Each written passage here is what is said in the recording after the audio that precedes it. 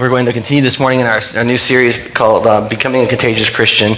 And we've been doing this kind of twofold journey thing together where we're talking about things here on the Sunday morning, and then we are talking about things in a family group throughout the week. And so hopefully you're involved in both sides of that. I will repeat, as I'm going to say pretty much, I think, every week through this whole journey this time, that if you're not in one now, you're welcome to join one. You don't have to have already been in a family group to jump in one now, so don't feel like it's too late for you. As a matter of fact, we've ordered some more books and stuff because we ran out the first time, so they're on the way in for this first 6 weeks. The second 6 weeks, we're going to have as much material as we need, so don't worry about that. We'd love to have you come out and get involved in a family group if you're not currently involved.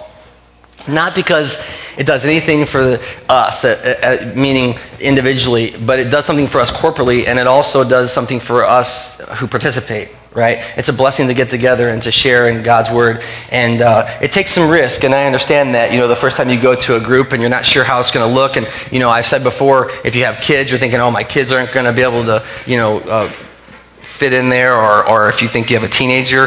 Whatever it is, the roadblock you're thinking, I may not fit in, I would just encourage you to take that risk and try it out, because I believe you'll be blessed if you go and show up. I believe anytime you get together around the Word of God and open it and meditate on it and talk about it and think through it and ask how you can apply it to your lives, it's always beneficial to us in any setting. And so that's what we do in family groups. And so I'd encourage you to get involved as well. I'm not sure, talking about that, I'm not sure if you've ever had that experience where you've been like the kind of the odd man out. I'm not sure if you've ever showed up for something and it's not what you thought. Have you had that experience before? Like you think you know what you're getting into. Maybe you get invited to hang out with, by a friend to some social gathering that you're not sure what it's going to be like, and you show up and your friend is the only person you're going to know there, and then you get there and you can't find your friend. Have you had that experience? And you just have to walk around like quickly, and you're like, I'm completely, I don't know any of these people. I don't know what's going on. They all know each other. That's what we tell ourselves. They all already know each other, and I'm the only one that doesn't understand what's happening. And sometimes, family groups maybe feel that way. It's not. I can assure you, people will be thrilled to know you're there and to get engaged. But that happens in life a lot, where we can just really tell ourselves lies about the people in the room and how well connected they are, and then tell ourselves lies about how different we are and how we can't possibly connect. There's no place for us, we might think. I don't belong here. Right? And that alienation, that distance is not true. As just humans, we have so many of these things in common, and we can share these experiences together. And one of the biggest dysfunctions we have is that when we get together, we begin to isolate or to kind of distance ourselves or distance others and try to differentiate, and we don't just get together and spend time together. And I'm talking about this because this week we're going to talk about relationships and specifically relationships that can redeem, right? I've talked to you all before about redemption and what it means. I've talked to you before a lot about the cross of Jesus Christ and what it means that he died on a tree, because that was an embarrassing and humiliating way to die. That was the way the filthiest of the filthy were treated. This cross it's like having an electric chair up here, and then we have turned it into this like little gold thing that hangs on our neck. But there's a trueness in that redemption of something that was so ugly becomes so beautiful in Jesus Christ.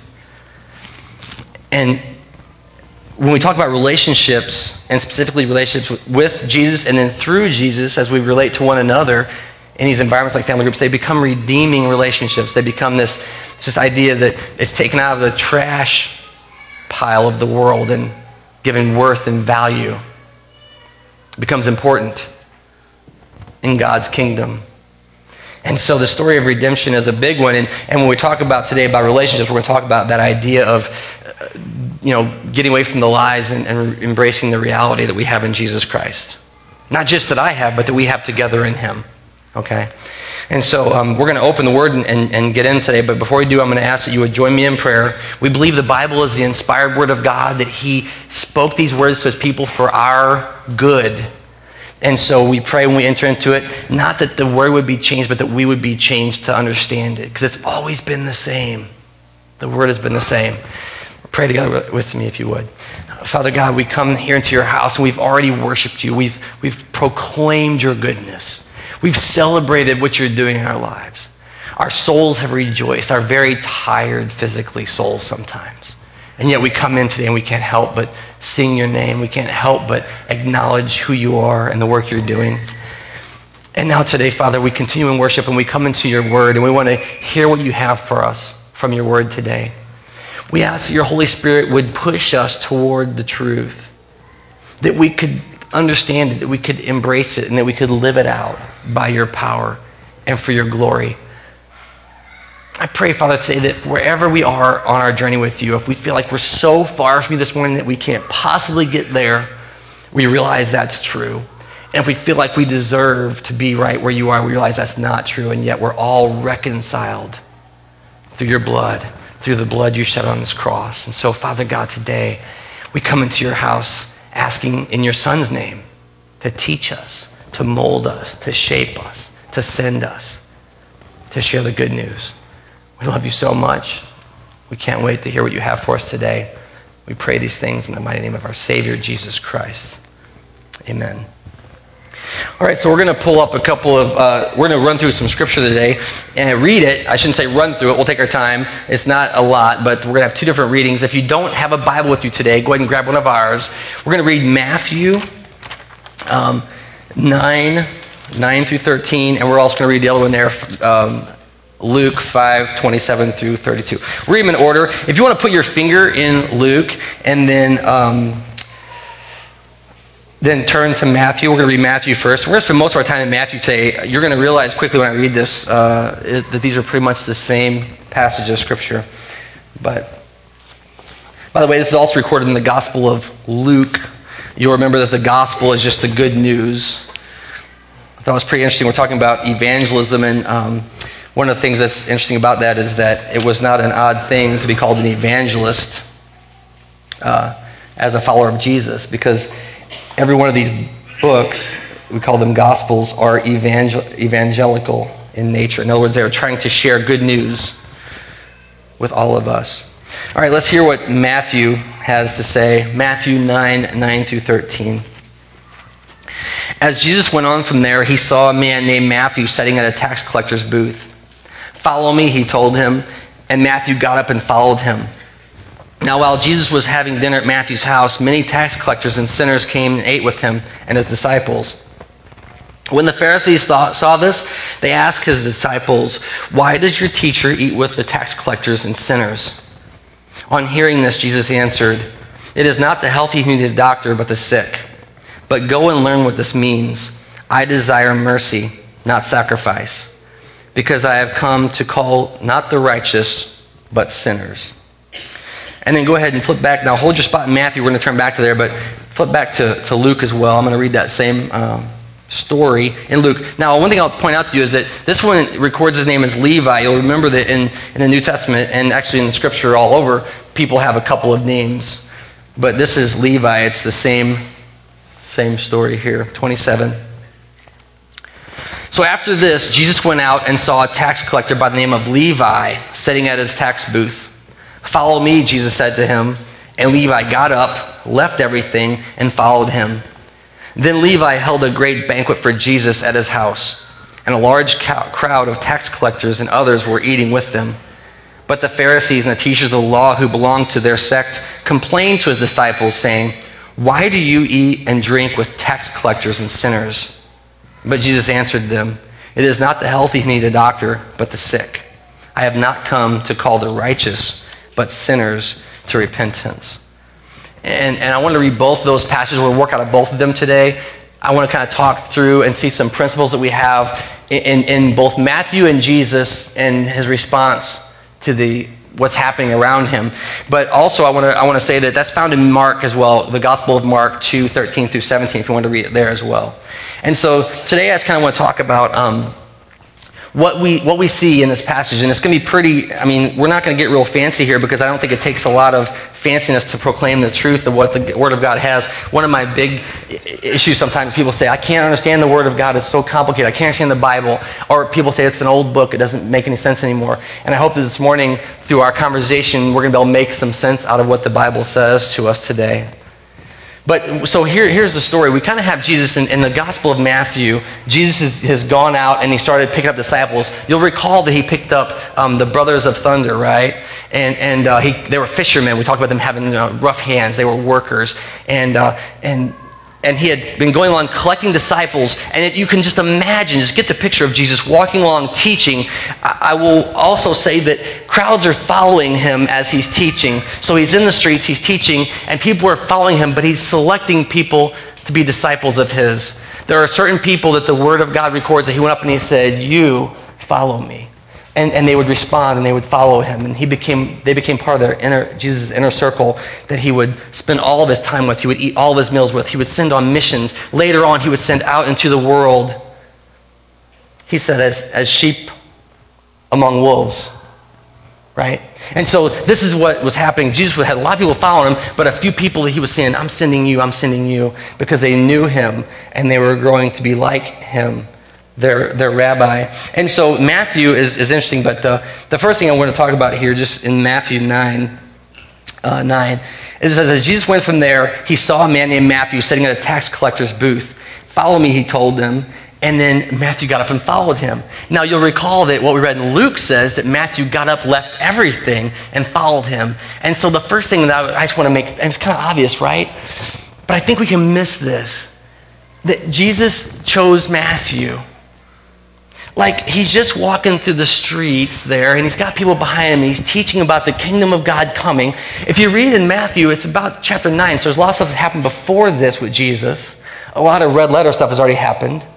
But here he is, and he says, in the midst of his teaching, in the midst of his ministry, he says, and you, follow me. And Matthew gets up and follows him. And you might go, well, yeah, if Jesus said to me, follow me, I'd follow him, right? You might be like, if I was working in my boring job that I hate so much, and Jesus came through and said, hey, dude, you want to quit work and follow me? Walk on water and stuff? Sure. You know what's interesting? Matthew was a tax collector. And I spent some time on this week because I always wondered, what does that mean, tax collector, And I kind of went through this progression of realizing what it meant to be a tax collector in that day. What's interesting about the time of Jesus and when he came into the world is that Israel had been overrun by the Romans, and they were kind of in a police state. They were a province, I think it's called, of Rome. And so they were kind of outliers, and Rome had its kind of main area, but they were just expanding the whole, it's called Pax Romana, right? The expansion of Rome, the peace of Rome. They were just bringing it to the whole world. They were dominating and then ruling everyone. But you see, for people like the Jews who love to be ruled by God, this was really offensive. Now, we might say, well, of course it's offensive. It's always offensive if you're oppressed or someone else is telling you what to do, but this was really a foreign power telling them what to do. And see, I always thought with Matthew, I thought he was like, working for the man. You know what I mean? Tax season's coming up. And what I thought at first was Matthew was like the guy with the tie and the, pocket protectors. He's going, you didn't file your taxes properly, And Rome is not happy. That's what I thought Matthew did. And honestly, and this is my fault, I'll just admit this though, and I apologize to you guys who are financial guys and stuff, but I always think, these guys, they don't know, right?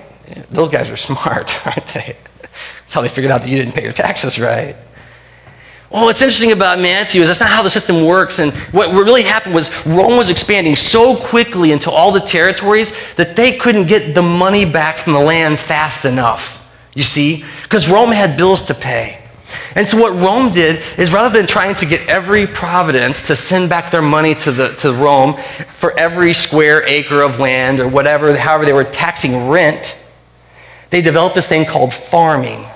Okay? And it's the same thing we have today in farming, which is really mind-blowing, and I won't even try to explain that because I don't fully understand it, to be honest with you. But basically, they were trying to project the future benefits of the land and then give a portion of that back to Rome because they were ruled by them. And so what happened was, instead of having every person pay a rent, what they did is there were some rich people in Rome. They were very wealthy. They had more money than they knew what to do with. And so they would say, I'll tell you what, Roman government, I will pay the taxes for this providence. And then I can collect. And Rome goes, cool, steady income stream. So these intermediaries would pay them taxes. Okay, now here is like Israel out here still. And then these guys would hire people who were in the area to be rulers or collectors in that area.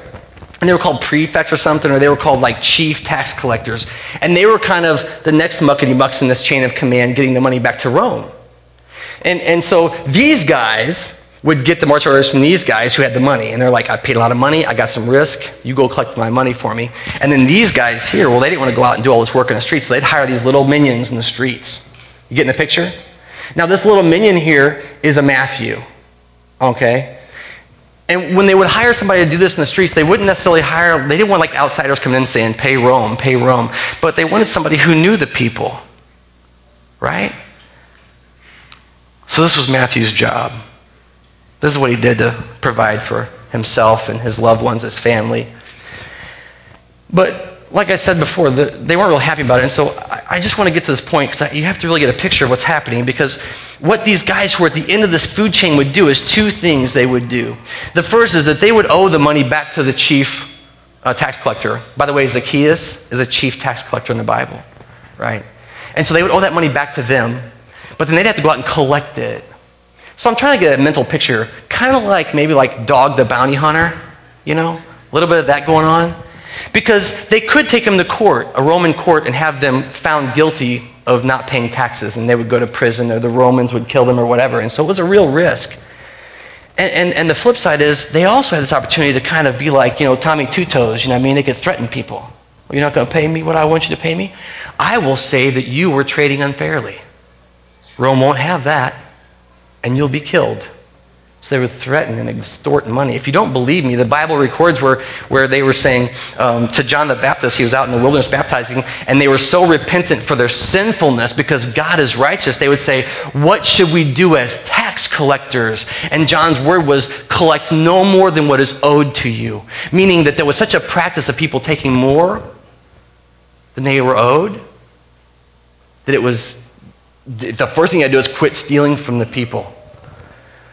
So people in Matthew's job, you see, they would take advantage. So say you owed the government $3,000, they might say you owed the government $4,000. And who's going to argue with them? That's what the tax collector said. So you had to pay it. Now, if this isn't bad enough, I want to get one more picture here of what's going on, because I think it's so important what's going to happen. And we read these words and they don't mean too much to us. But the way they would collect is they wouldn't really go out to the houses and kind of knock on doors, but they wait at the city gates. So get the picture. Matthew, Jewish by birth, in the city, sitting at the city gate with his little tax collector booth, right? He's got his folding table and he's got his little thing up there, and he's just watching people walk by. Who's walking by? People who have raised crops, people who have farmed the land, people who have raised animals, people who have traded and have goods and services, and they've worked themselves to the bone. Their families are starving, and they come to the city gate, and here they see this no good so-and-so Matthew. You know what Matthew's doing? He's watching them all. What you got in the bag? What you got wrapped up under your arm there? Let me see it. Put it on my table. Let me see what you've got you're going to trade today in the city. And he could collect whatever he thought was a fair tax on that stuff. Because he'd already paid Rome. Rome had already been paid by that other dude. And there was just this big feeding chain. I don't know how you'd feel about that. And we talk right now with the TSA in our own country, and they want to open our bags and search our stuff, and we're all offended. Who are you people? We're the government. So what? And this is what happens. This is a foreign government who sat at the city gates, and every person that came by, they would examine them. It was, you're always suspicious. And there was this, I don't think hatred is too strong of a word. There was this real, because these people weren't just stealing, they were mocking God. They were sending Israel's money back to the oppressor, Rome. So here's the picture. Jesus is walking through the city with his disciples and his followers, and he sees this guy who's looking for, what are you all carrying that you owe me for? And Jesus says to this guy, Matthew, follow me. Something else that's really wild here is that Matthew had a really good job if you could stomach being hated by all of your friends, right? He made a lot of money. Most scholars believe that he gave up more financially as a follower of Jesus than anyone else who left to follow him.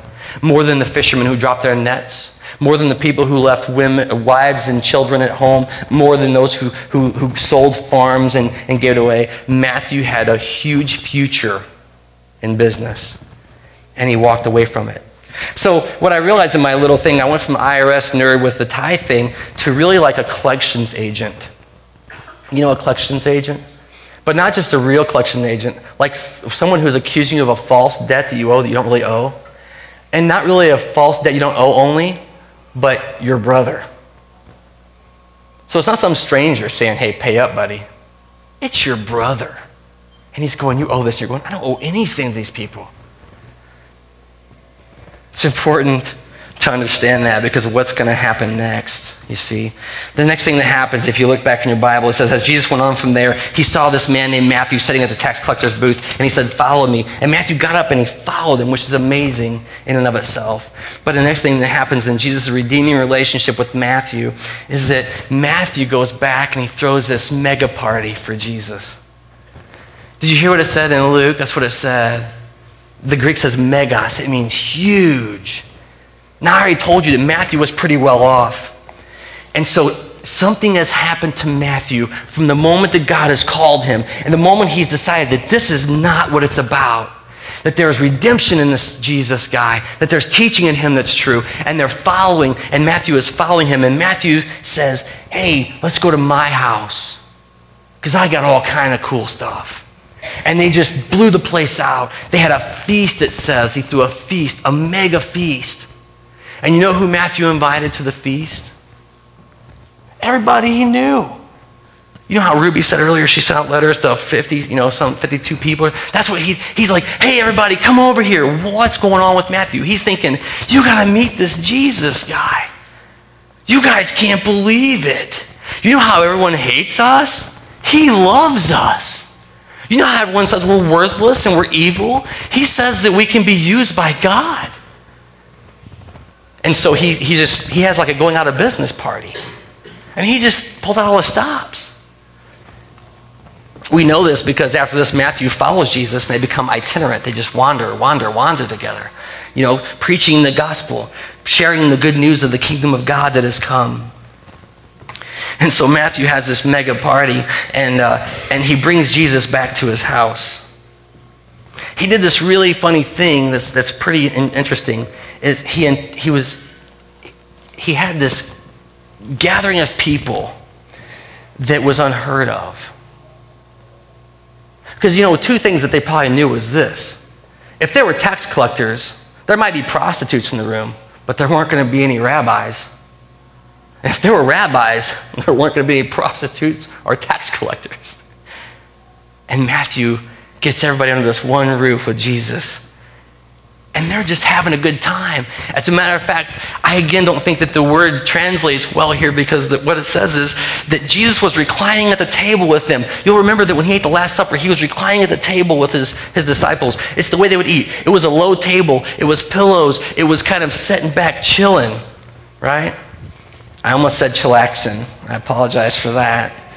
But that's what they're doing. They're just sitting there like, I love that story about how the disciple whom Jesus loved put his head in Jesus' chest and talked to him. I'm not sure I'd be comfortable with that as a guy these days. Like, dude, you're in my space, But that they were just totally, you could just see it, just get the image of this big party and all the food they could want. And all of Matthew's treasures are poured out for these people. And he's got this huge party going. And at the middle of it is this new teacher, this rabbi named Jesus, who's saying the kingdom of God is made for people just like you. What?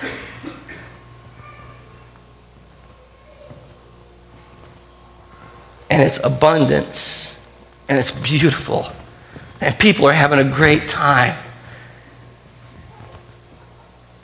Later on in Scripture, Jesus says, John came abstaining, and you called him crazy. I came eating and drinking, and you called me a drunk. But none of you are listening to what God is doing either way. So he has this gathering of people in his house. It's just unheard of at the time. It's completely crazy. And he's just there, and I don't know what's going on. I love, though, the ratios. I asked earlier in the service, have you ever felt uncomfortable with something? Have you ever been in a situation where you're like, this is weird? I'll tell you what. I bet you for the disciples, those like the fishermen even who were called and excited, when Jesus walked into that tax collector's house, they're going, oh, Lord, Mama's going to have a fit. You know what I mean? Dad's going to disown me now. This was the high-stakes deal to enter into this room, and I would bet that those followers of Jesus who were in that room were very uncomfortable with what was happening. As a matter of fact, whenever Jesus went to Zacchaeus' house, the same thing happened. Everyone was so offended. Why would you ever go to the house of a tax collector? They asked. Have you no love for Israel? So, this was the experience. And as a foreigner in a foreign land, I can't imagine what it was like. You know what's funny? I was thinking of a time that I had an experience like this, and the one time I remember, it was so unique. I was a young man, probably in my 17, 18, something like that, and I was invited to a church service. And this was probably, in the late 80s or whatever, which is a long time ago, right? And I was in the service, and I remember they were putting words on the screen with the overhead projectors from school. They were changing out these worship songs. And these people around me had their hands in the air, and they were singing songs to this black and white overhead projector. And I'm just going, these people are weird. You know what I mean? I remember thinking that. What are these people doing? I felt like I was the only one there who didn't know what was going on. And I just walked out confused, what was that? I think the opposite is happening here. I think that whenever, Jesus and his disciples show up, it's what is going on here? And then to be in there and see all the riches, that Matthew had acquired through taxing the Jewish people, how must they have felt to see this? So here they are, though, and they're having this party. And the bottom line is this. For Matthew, and I believe this, he couldn't wait for his friends to meet Jesus. I told you that all the Gospels are called evangelical because they were written by people who were trying to communicate the good news of Jesus. And so Matthew's one of those guys, he wanted everybody to know what the good news was. And so he just couldn't wait for his friends to meet Jesus. He's like, you guys aren't going to believe it. And he had these people who had a relationship with him. He used to invite them to come together in the house and just hang out, eat, which was a sign of status, by the way, in the culture. Break bread together. God's working here. That's crazy. I'll tell you the next thing that we should notice from this. So first of all, Jesus calls Matthew specifically. He doesn't make a mistake. He knows who he is, and he knows what he wants from him, and he calls him. Second thing is, Matthew has this crazy big party for him, so he can hang out with his lost friends, his tax collectors and sinners. And it does say everyone was there. It was it was a pandemonium. Next thing that happens is the Pharisees get offended. Now, this is interesting because I told you the scene, and I would venture a guess that if you and I were walking by a scene like that today, if we saw some place with low tables, people reclining around and eating and partying and having a good time, and someone was to say to us, God is in the middle of that mess, I bet you'd be like me and you'd say, I am not going in there. I don't know where God is, but he ain't in that mess. And so, this is the Pharisees. And when they see this, they go, God is offended. God is offended with all of this. He's offended with these people. He's offended with their sin. He's offended with this rabbi who would say he cares about them. You see what's happening. And it was a righteousness welling up in them. They understood. They had learned, the word says they learned the first 5 books of the Bible by the time they were 12 years old by memory. I mean, and these guys were picked to be trained and to be knowledgeable in the law. And when they looked at that, they could speak with authority and say, God is not there. They were used to being the spiritual overseers of everyone. And when they see this, it's too much to stomach. It's too much to bear. And so the Pharisees get offended. Very offended.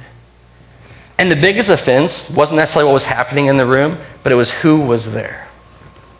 No rabbi should be caught dead in a place like that. You know, to even be with these people it made you dirty.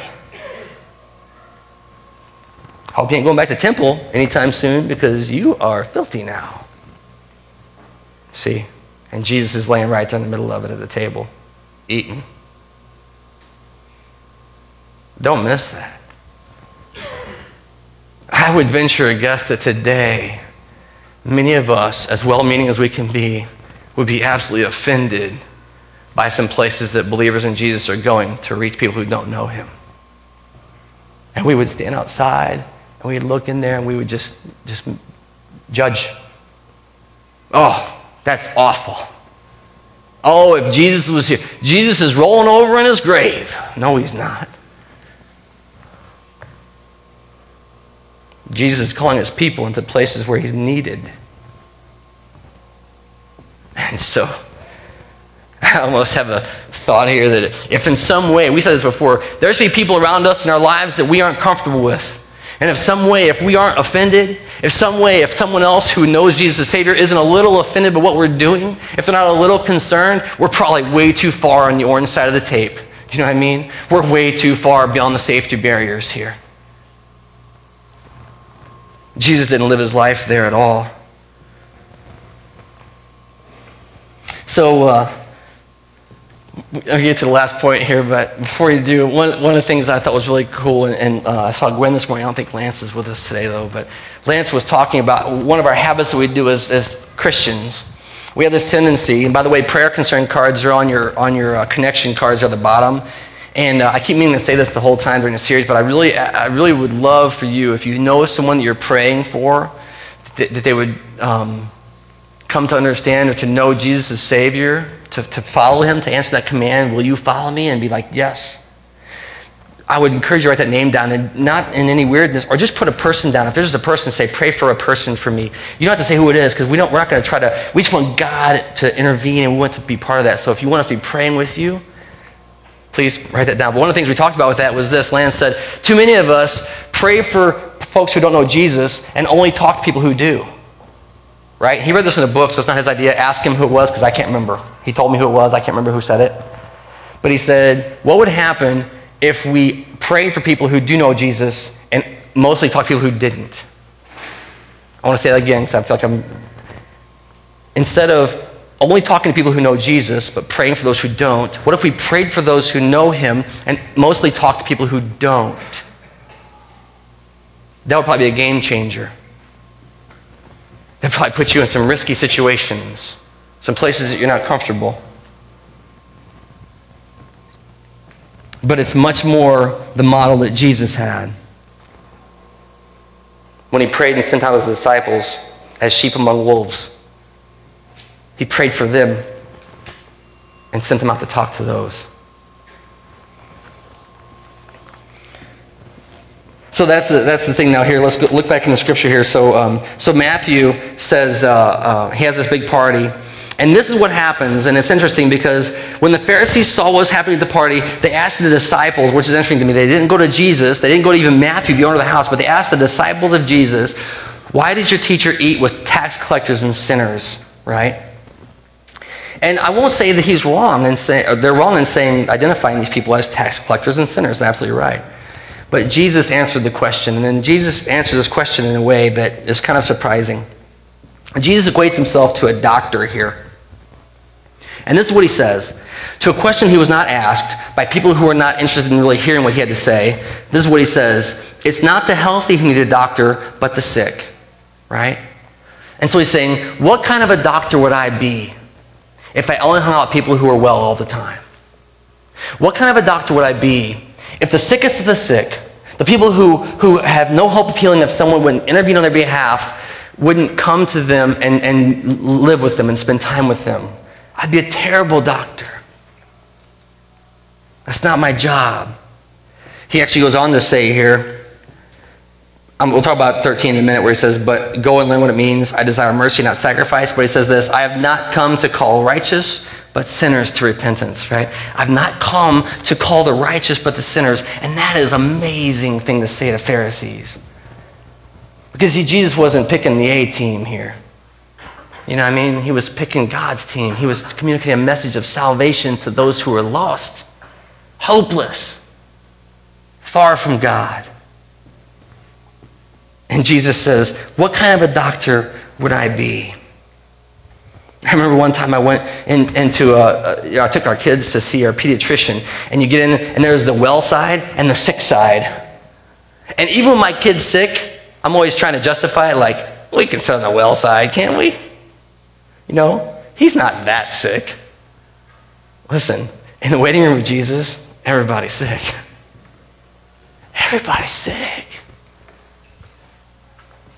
And the Pharisees' mistake was they looked in from the outside and they could not see themselves in any way equivalent. They couldn't see themselves as lost or as needing God or anything. And they sat in judgment over the people that God loves. I won't say the most, he loves us all the same, but of the people that God loves, they're just judging them. And now I'm not going there. Well, Jesus won't have it. And so what he tells them to do, which is really funny, is he tells these experts in the law, he says, you know what you need to do? Go back and study some more. Look up Hosea. It's got a really cool passage. It's in 6:6, Hosea 6:6, and it says this, God desires mercy, not sacrifice. Now what's cool is, and I'd encourage you to read Hosea 6, because it's interesting, because what it says is, it's talking about how Israel is unrepentant before the holy God, and that they don't even understand what he's telling them to do. That they're doing all the wrong things and not doing the things that they ought to be doing. And so in the middle of this passage in Hosea, it says that God desires mercy, not sacrifice, right? This compassion for others. Interesting that he says, I've not come to call the righteous, but sinners. And you know what the word righteous here means? It's interesting. It's diakonos, deacons, right? So God didn't come to call deacons, he came to call those who were hamartos. They were missing the mark repeatedly. And that's true for you and for me. So the warning is not just for those who are in the room to repent and believe the good news of Jesus, that God loves them, has a plan for them. But the good news is also for the Pharisees who would stand out in judgment, because God would say, if you don't see yourselves as needing to be reunited with me, if you don't see yourselves as needing to be reconciled to me, if you think that you've lived a good enough life on your own, that you can find peace with me, the holy God of the universe, you are sorely mistaken. You're missing the whole point. And Jesus won't have it. This sounds a lot like Matthew 15, where Jesus talks about a lost sheep and a lost coin and a wayward son. And what he says, the lost sheep is desired or valued by the shepherd, and the lost coin is valued by the woman. Now hear this, and the wayward son is valued or prized by the Father. In Luke 15, Jesus communicates the passion that God the Father has to bring us back to himself by any means necessary. So here's my question as we wrap up. This is the final question I have. Are we doing this stuff? Are we taking risks for those who are far from God? I don't mean as a church.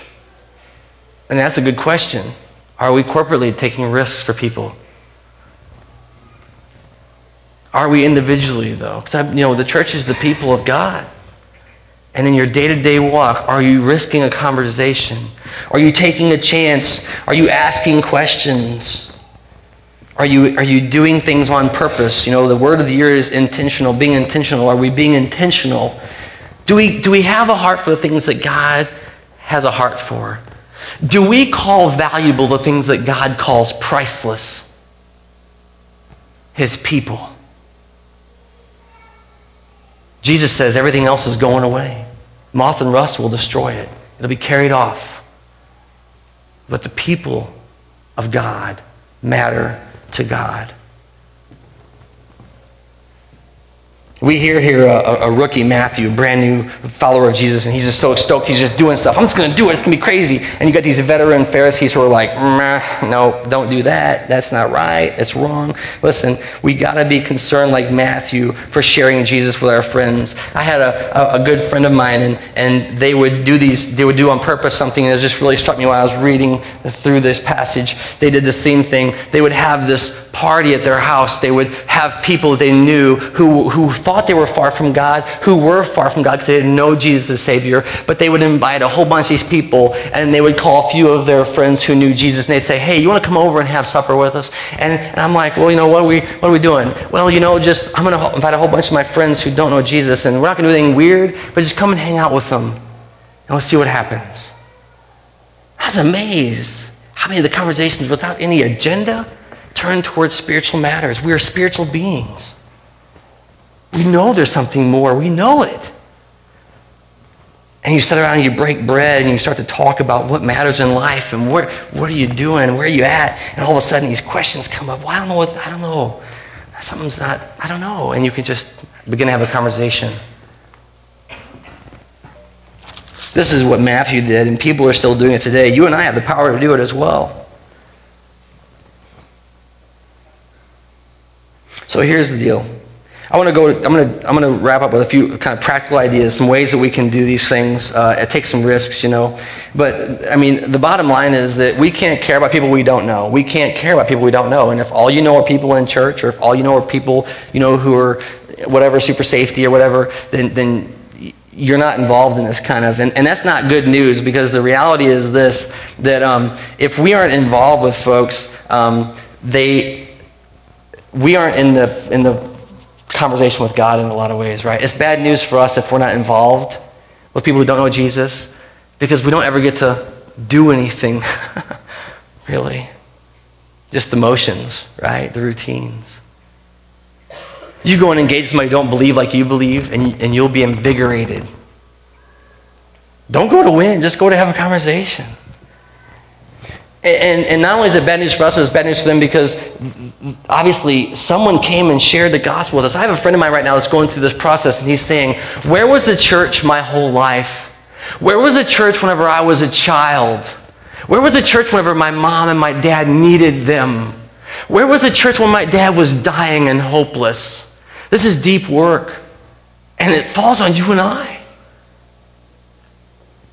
And it's a real question. It's a real question for people who come to faith, and they say, where was the church of Jesus Christ when we were experiencing these things far from him? So here's the thing. There are a few ways we can do this, some simple ideas, how we can become more engaged in the lives of others. And the first is to be a contagious consumer. That's kind of a cheesy thing to say, but the reality is that you and I, we do a lot of stuff with money. We spend money in a lot of places. And a couple of things we can do is, and this is something that's kind of cool, but I've started doing it, is you don't have to pay at the pump. Do you know that's true? As hard as it is to believe, you can actually walk like 50 feet to the door and see a human being and give them, cash, right? Dave Ramsey fans, and get back change and have a real conversation in the process. It'll take you 30 seconds, maybe 2 minutes if the line's long, But you can actually do that. You can be intentional whenever your waitress comes up and says, hi, my name is Jordan. I'll be serving you today. You can be like, hey, Jordan, how are you? If they don't tell you, I'm sorry, what's your name? What's going on in your life? Don't be weird, but you can ask some questions like you care. They're human beings, not like machines. You can be a generous tipper at the end. Some of you are going to go out and have lunch today after service. I just heard from another server this week, and they said, sometimes church people are the worst people because A, they're impatient, B, they're crabby, and C, they're bad tippers. Now, I don't think that's true. I think most folks I know are good tippers, not crabby, and very patient. But, make an effort maybe. Maybe if you are, make an effort. You can be a blessing to someone else by doing it on purpose, having an honest conversation, engaging people, things like that. The second is this. When you talk to people, have a deeper conversation. Here's an example. Someone asks you how you're doing. You don't just have to say fine, we know that, but you also don't have to say, what's going on in your life. You don't have to just talk about the safe stuff. If you've been seeing something that God's been doing in your life, take a risk and tell somebody. You won't believe what God's been talking to me about lately. You won't believe what I've learned in the last 2 years. Ruby Burns would say, you won't believe where God's going to send me. You can give answers that are more meaningful than just the normal answers. The second is that you can ask again. So like if you ask someone else, how are you? And they say, fine, ask them again. So how are you? You ask me twice, I'll give you 2 answers. Try it out. Ask somebody twice. You'll get different answers. You can have a real conversation. Getting to know people who are around you, who are hurting. God has them all around. There's no lack of people to interact with, no lack of people to share the good news with. A couple more. Strategic recreation and exercise. This is kind of fun. We're doing a couple things at Family Bible. The first is this crazy FBC athletics thing, which just is kind of this organic thing that's happening, and we're out like at the KRC doing it, and it's a blast. I'd encourage you to come out and hang out. It's a lot of fun. And then also we're doing like softball and stuff. Some guys will come out and play softball, but they won't come to church. And we're playing softball because it's fun, don't get me wrong. But you know what? People notice. It's different. People get that. You guys don't throw your gloves when you miss a ball. You don't throw the bat against the fence. You don't threaten the umpires when they make a bad call.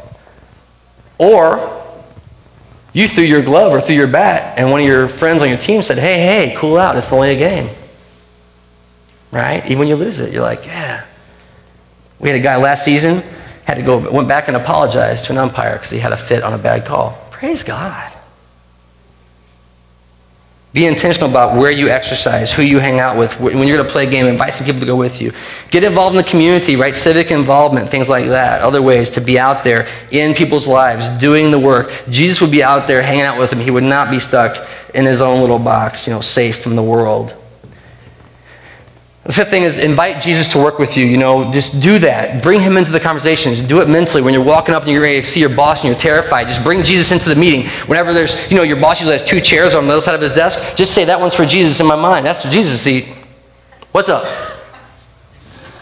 Going to negotiate your salary? King of Kings? My boss, King of Kings. You know what I mean? Listen, you can take him anywhere. You go into the lunchroom during a lunch and you're eating by yourself with your noodles all rotten or wherever they are, and you can look around there and wonder, who can I talk to today? You can do these things. Take Jesus to work with you. And the last is this, go into your neighborhoods. The whole second half of this is going to be by our neighbors at the second 6 weeks of the series, so I'd encourage you to do that. Sometimes, you see, that we think you have to go to the hospital when you're sick, and people don't want to go to the hospital, but the truth is this, that Jesus is a at-home physician. He doesn't wait at the hospital for people to come to him. He goes to them right where they are. He came to you and to me. And so I would encourage you to just be intentional about that with me. That's the challenge for the week. That's the challenge for the week. If you have questions, you want to talk about how you can do that, if there's something that's been bugging you about a certain situation or whatever, one of the check boxes says, bring Jesus home or to work with me. Check that box, and I'd like to talk to you about it. But if you don't, just do it. Just do it this week. Try it out. In one little way, try it out and do it. I think we'd be blessed if we do. All right, so I'm going to go ahead and pray, and we're going to trust God with what he's doing among us here today. We're going to have the band come up. They're going to do one final song of worship to God, our gift to him for what he's done for us. And I don't know if today was your risk day. I want to say that if today was your risk day and you're like, I ain't never going to church, I'm so tired of church, I've been to church or whatever, and you took a risk today, I want to say, thank God you took a risk today. I appreciate that. I remember being that person, And I hope that you understand that we really, really care. If you don't believe that Jesus loves you, that he died for you, not that you could just fit in with a group of people, but that you could be transformed in your life. I pray that you can know that today. So join me in praying today. Father, we've come into this house, this big house you've built for your people. There's so much in your word that proclaims this truth, that you've come to seek what was lost. You've come to restore what was broken and thrown away. And Father, today we come to you and we acknowledge before you that we are those broken people, those flawed and messed up people. And we thank you so much that Jesus would hang out with us. We thank you so much that he would not just know us now, but that he would die on the cross that we might be reconciled in years to come. Father, what a miracle we have in our Savior. And we pray today, Father, that if there's those pharisaical places of our hearts, if there are people that we say, yeah, but God don't love them. Yeah, but God won't go there. I pray, Father God, through the power of your Spirit, you would rebuke that in our hearts. That we would realize that your word is true, that you so loved the world, that you gave your Son. Father, empower us by your Spirit to communicate the good news. Teach us to love radically, passionately, to risk everything for one that you would say is priceless. And we give you praise and glory because we know you did that for us. We love you so much. We thank you. We pray we are continually being made right through your Spirit, continually being made truly righteous by your power. And we ask these things in Jesus' holy name. Amen.